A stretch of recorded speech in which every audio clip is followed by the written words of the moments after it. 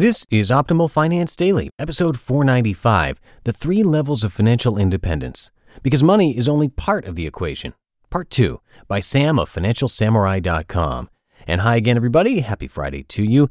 I am your host, Dan. I'm here each weekday reading to you from some of the best personal finance blogs on the planet. And as I like to remind you now and again, we do accept requests, or at least we like to hear what you're thinking about the content here on the show, and maybe you've got topic ideas for us. Come share those at oldpodcast.com.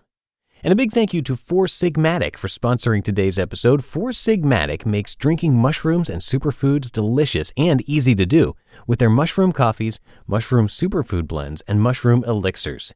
You can get 15% off with our special code FINANCE and visit foursigmatic.com/finance. That's FOURSIGMATIC.com/finance. Today's post is a continuation from yesterday, so if you're new here, I would definitely recommend listening to yesterday's episode first. That's episode 494. But if you're all caught up, let's go. Let's hear part 2 as we continue optimizing your life. The 3 Levels of Financial Independence, because money is only part of the equation. Part 2, by Sam of FinancialSamurai.com. Remember, once you've reached financial independence, you no longer have to save. Everybody striving for financial independence tends to save anywhere from 20% to 80% of their after-tax income each year on top of maxing out their pre-tax retirement accounts. Therefore, if you're able to 100% replicate your gross annual household income through your investments, you're actually getting a raise based on the amount you were saving each year.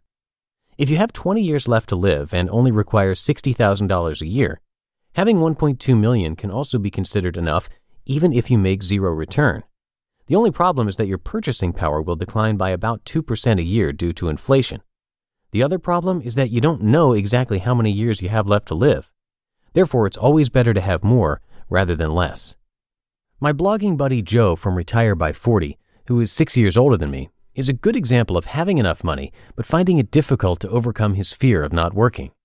Every year, he questions whether his wife can join him in retirement, even though he's been retired for over 5 years, has close to a $3 million net worth, and has online income and passive income to more than cover their annual living expenses.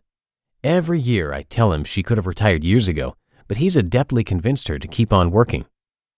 Blockbuster financial independence. This is a level of FI that I've been trying to achieve since I was 30 years old. I decided back then that an individual income of $200,000 to $250,000 and a household income of $300,000 was the ideal income for maximum happiness. With such income, you can live a comfortable life raising a family of up to 4 anywhere in the world. Given I've spent my post-college life living in Manhattan and San Francisco, it was only natural to arrive at much higher income levels than the U.S. household median. Remember, half the country live in more expensive coastal cities. These figures are partially due to a highly progressive tax code that was implemented in the mid-2000s that really went after income levels above these thresholds. Further, I carefully observed my happiness level from making much less to making much more. Any dollar earned above $250,000 to $300,000 didn't make a lick of difference. In fact, I often noticed a decline in happiness due to the increased stress from work.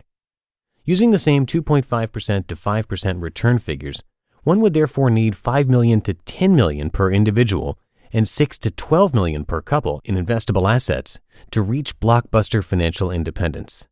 In addition, it is preferable if your home is also paid off. If you are generating $250,000 to $300,000 in passive income without having to work, life is good, really good. At my peak in 1H 2017, I got to about $220,000 in annualized passive income, but then ended up slashing $60,000 from the top after selling my rental house to simplify life. Therefore, I've still got a long way to go, especially now that I have a son to raise. The way many people reach blockbuster financial independence with income of $250,000 to $300,000 is through a combination of investment income and passion project cash flow. Since FI allows you to do whatever you want, here's your chance to follow the cliche, follow your passions and the money will follow, without worry that there will be no money. My passion so happens to be this site.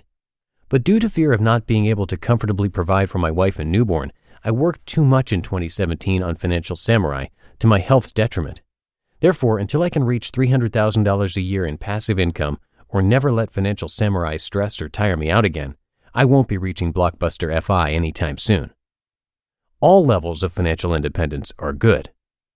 Even if you find yourself in the budget FI category, it's still better than having to work at a soulless day job with a long commute and a terrible boss.